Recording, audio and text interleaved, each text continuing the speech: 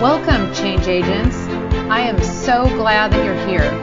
This is Cheryl Klein, and you're listening to the Fearless Female Leadership Podcast.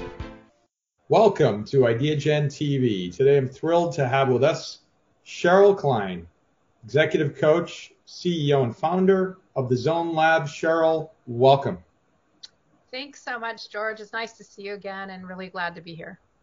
You know, Cheryl, always great to see you, especially since you're always moving forward to changing the world. I'd love to lead right into this interview by asking you to kindly explain, to highlight for our global audience, exactly what it is that you're doing. What is Zone Lab doing? What is your executive coaching? What's the purpose? What are you doing? Well, that is a fantastic question. I'll try and keep it somewhat brief. But, you know, for the better part of 2 decades, my background's really in applied sports psychology, and that really started off working with world-class athletes and Olympians, mainly because as a young person, I was told I was not good enough to remain at this, small private school in San Francisco. I eventually started wondering who gets to decide who's good enough. And eventually I started working and studying and researching some of the best athletes in the world, because I wanted to understand with Olympians who got to decide if they were good enough to be in the Olympics, who decided if they won the Olympics. And what I learned is that they chose themselves. And about 8 years ago, made the pivot to then working with mental toughness and high performance for women in the workplace, just because I think we're at a time in history now more than ever that women's voices need to be heard, valued, respected even more. And so I'm really in the business of going shoulder to shoulder, and I've been honored to work with some of the most prolific female leaders here in San Francisco, where I am, in Silicon Valley, and across the country, to help them really access the absolute highest version of themselves so they can help shift cultures and companies and actually the world for the greater good. You know, Cheryl, that's just so incredibly inspiring, and I can't really think of anyone better than you to be helping so many women and leaders across Silicon Valley, across the Bay Area, across the planet, really, helping to change the world. And you have such an incredible gift that you're sharing, and that is the gift of leadership. And so I'd like to ask you, for our global audience, what has been your journey? What does it look like? And how did you even begin to think about becoming a leadership coach? Well, I'll just, elaborate a little bit. I thought that my story was really about my dad, who, I got asked to leave this school despite getting the grades and doing the things, and just because it was ultra competitive. And he told me when we left that meeting, when I was about 10, actually, that, he said, if you put your mind to it, you can do anything. And for the longest time, I thought my story was about my dad. He definitely inspired me. But my story was really about my mom, because my mom had a dream to save 3 species of owls. And I remember growing up with, my dad saying, who are you to save a species of anything? And she went in, she did not have a college education, but she was really passionate about this. And she actually passed away quite young at the age of 69. And within 3 months, those 3 species of owls went extinct. And so I really believe in my heart that female leaders and male leaders as well, we all have something very special placed within us that's very unique to us, but possibly just inaccessible. And my coaching is really my writing, my speaking. As we just talked about before, we're going to be releasing an enterprise version of a digital curriculum. It's really focused on women. And the reason being is that not that women are better leaders, just different leaders. And there's a different level of conscious capitalism, a different level of intuitiveness, and a different level of ability to lead with confidence, lead effectively, lead profitably, but also to lead with love. And I think that that's more important now more than ever. And so, Cheryl, you've interviewed, you've worked with, you've helped mentor and coach so many leaders. so many female leaders. And what have been some of the key traits? What are those key traits that you've seen time and time again that make for a very successful leader? Well, I'm going to answer that question twofold. One is that these leaders care very deeply about their people. They are very aware of the bottom line, but they care very deeply about their people.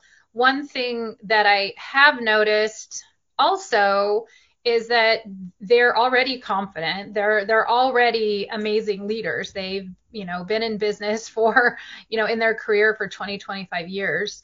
But something that's incredibly challenging that I have noticed consistently is sometimes they're not being heard, valued, respected enough by their leadership and by their board. And so that's why, my business really taken a little bit of a 90-degree turn, and that I've been studying the last 2 to 3 years in FBI hostage negotiations, so I can make sure that they are very prepared and that they are being heard, valued, respected even more, and that they can lead their leaders and lead their board to do the right thing.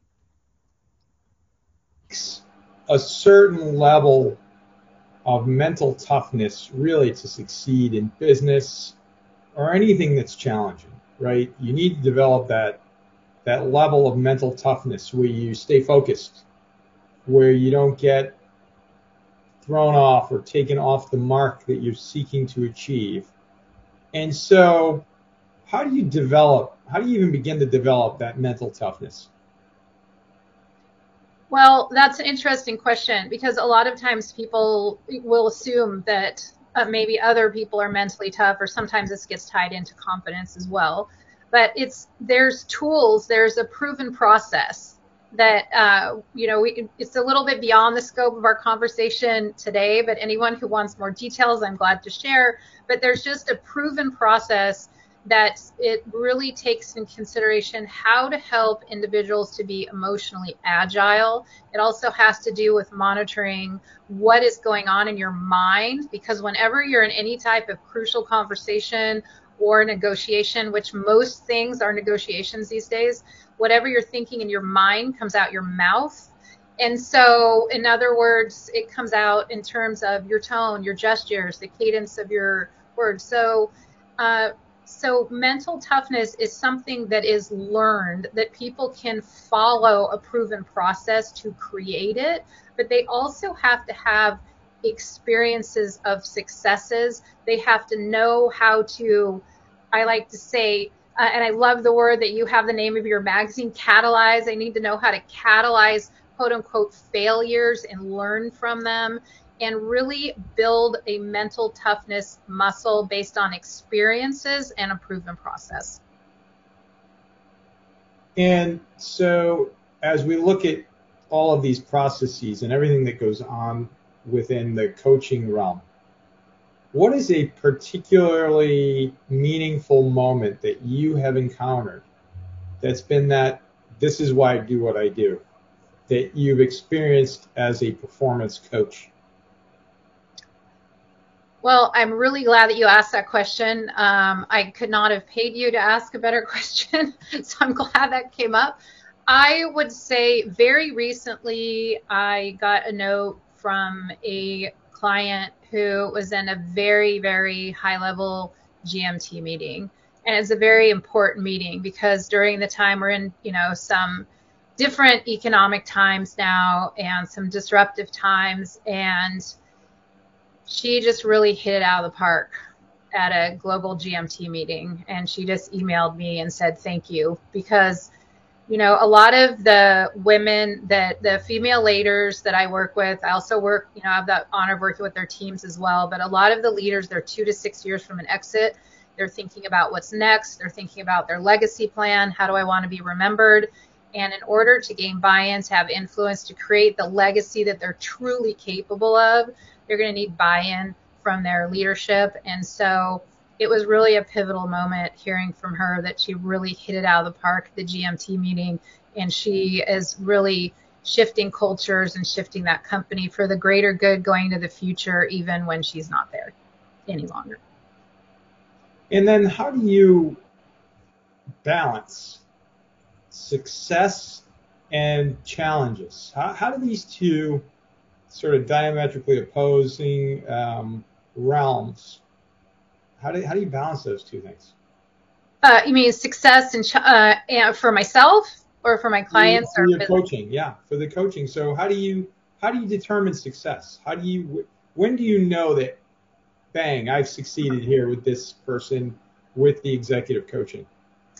Oh, well, there's a lot of things that we measure, and it's really based on what the clients are trying to achieve, because I look at it as their success is my success if they're hitting their milestones. So it's not really necessarily about my success, but it's really about understanding if their voices are being heard and if they are clear on what's next, if they're clear on their legacy plan, and if they're making clear and consistent progress towards that. And the way I function with, the way I communicate with them, and as well as how I conduct myself in my business, it's really being in touch every single day. What's possible? What's the highest version of myself for this leader? I don't work from SMART goals. In my opinion, SMART goals are stupid. We all work from big, audacious, crazy goals. So for example, if we have someone who's 2 to 6 years from an exit, it's not, well, what do you want to happen? It's like, if you had a magic wand, what would happen? Of course, it needs to be remotely possible. So the short answer to your question is that, we dream big over here at the Zone Lab, and then we work backwards from there. Dream big. I love that. Ideagen's all about not only dreaming big, but achieving those goals, right? And in this case, the 17 global goals of the United Nations. As we look back to 2015, Cheryl, now you've prompted me to talk about the global goals, because I think that's near and dear, I think, to both of us, right? So 2015. I'm a little partial to number 5, but that's right. But back in 2015, all 193 member states, when they came together and raised their hand and said, yes, I agree, including the United States of America, on these 17 global goals, who would have thought that the planet would have gone through what we've been through, which is a global pandemic, and on and on. And yet, there's been a certain level of resiliency. There's been a certain level of transparency with respect to where the issues are across the planet. And therefore, your work as an executive coach takes on an even higher level of importance, because dreaming big becomes perhaps more difficult when faced with the headwinds of things like a global pandemic. Wouldn't you say? Yeah, I would say 100%. And I really believe that dreams need to be about 3 steps ahead of reality. And it's just important to proceed as if success is inevitable. It's the same thing with all of your sustainable development goals. Let's assume that we've met these goals. Let's assume it's 2030, these goals have happened, and then reverse engineer it back to today. And also, it's not just for us. I have a lot of conversations with with female leaders, world-class performers. If you know, or you worked with, let's say, Olympians, they do not dedicate their entire life to something just for them to get a gold medal or to get notoriety. They are performing outside of themselves. And so for anyone watching, or if they're come upon a rough patch, or we're striving towards something that just seems somewhat impossible, it's really important to connect with not just what is your why, because so much respect for Simon Sinek and all of his important work with that book, but it's also who's your who. Like, who are you fighting for? We talked about before, our sister company over at Girl Up Initiative Uganda. I have those 6 girls that we're supporting for the next 6 years through their education. I mean, they're posted up in my office. And so there's days, even if we're doing things that we love and we're seeing amazing progress, not every day is a cakewalk, as I would imagine that you could relate to. And so knowing who our who is and who we're fighting for can really help fuel our efforts and keep us consistent. I love it. The who and the why. We've heard Simon talk about the why, but you don't hear a lot about the who. So, it's elementary, I guess, and some people make the assumption that maybe you understand who the who is, but it's important, to your point, Cheryl, to focus in on that, right? To understand the why, but also understand the who. I think that's just incredible perspective. I'd like to shift a bit to talk about the actual coaching and performance coaching. What role do you believe that visualization, for example, and imagery play in successfully achieving the end results of performance coaching? How do you get there, and how do you incorporate these techniques into your coaching with clients? Well, first of all, it's everything. And for anybody listening, including you, George, whether you realize it or not, you practice visualization every day. If we don't understand how visualization works, then it can be to our detriment, meaning that we may have a propensity to catastrophize about something, or worry about something, or something that happened in the past, or something that could happen in the future, and we replay that over and over and over in our mind. And so basically what we think and we feel impacts how we act, and our actions impact our future. And so we need to choose those thoughts wisely, and we need to choose how we visualize wisely. And so if we catastrophize, or we see something is too difficult, or we're frustrated, then we replay that over and over, and that becomes our reality. And that makes our path forward very difficult. And so there's just a proven process to kind of back up a little bit and understand really how does visualization work.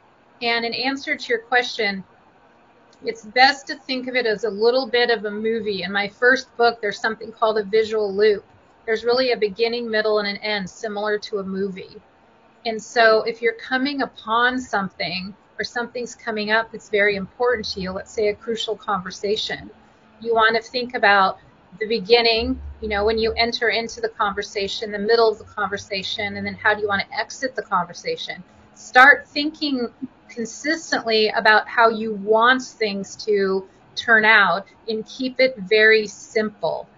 And so visualization is everything. And everyone, now that you're more aware of it, that's the first step. And then the second step is really to understand a process so you can visualize your success and then step into the role, whether it's short-term or long-term. If it's a long-term vision, it's really important to start acting and being that person, and step into that version today of the person that you want to be in the future, because you will show up 100% differently. So again, it's a little bit beyond the scope to talk about all the details, but it suffice to say, a good place to start, if it's something in the short term, to think about the beginning, middle, and end of something. How do you want it to turn out, and plan it meticulously and rehearse it, rather than catastrophizing and rehearsing how you don't want it to turn out. And if it's something further off in the future, vision drives decision. So thinking about what is your vision and committing to that, and asking yourself, how can I step into that vision today and become my future self today, so we can start realizing it, connecting with the people, gaining buy-in from others, so we can, head down that path of turning it into a reality. Cheryl, I've got to tell you, what you're doing is so incredibly inspiring, and your steps, the process, your vision and imagery. I mean, such a powerful, one of the most powerful interviews we've ever hosted here on Ideagen TV. In addition to our previous interview quite a while back now, I think that you're changing the world. We're honored to be working with you and highlighting your work. And I want to commend you for all that you're doing to help change the world. Thanks so much, George. Right back at you. I'd like to ask you a final question, Cheryl. Probably the most important question, how can folks find out more about the absolutely not important but essential work that you're doing? How do they find out that information? How do they reach out to you? How do they find out more about what you're doing? Well, thanks for asking. Well, two ways. One is I'm going to be providing a resource that should be helpful for emerging leaders or even for senior level executives who are trying to gain buy-in with their CEOs, with their board, what have you. It's called the Confident Meeting Formula. There will be a URL included for that. Otherwise, you can connect with me on LinkedIn. My handle is at Cheryl Klein MA. And also, you could also have a look at my website, which is CherylKlein.com. Cheryl Klein, executive coach, CEO and founder at the Zone Lab. Thank you so very much for what you're doing. You are, my friend, leadership defined. Wow, thanks, George. It's been such an honor to spend time with you again, and I look forward to what the future holds.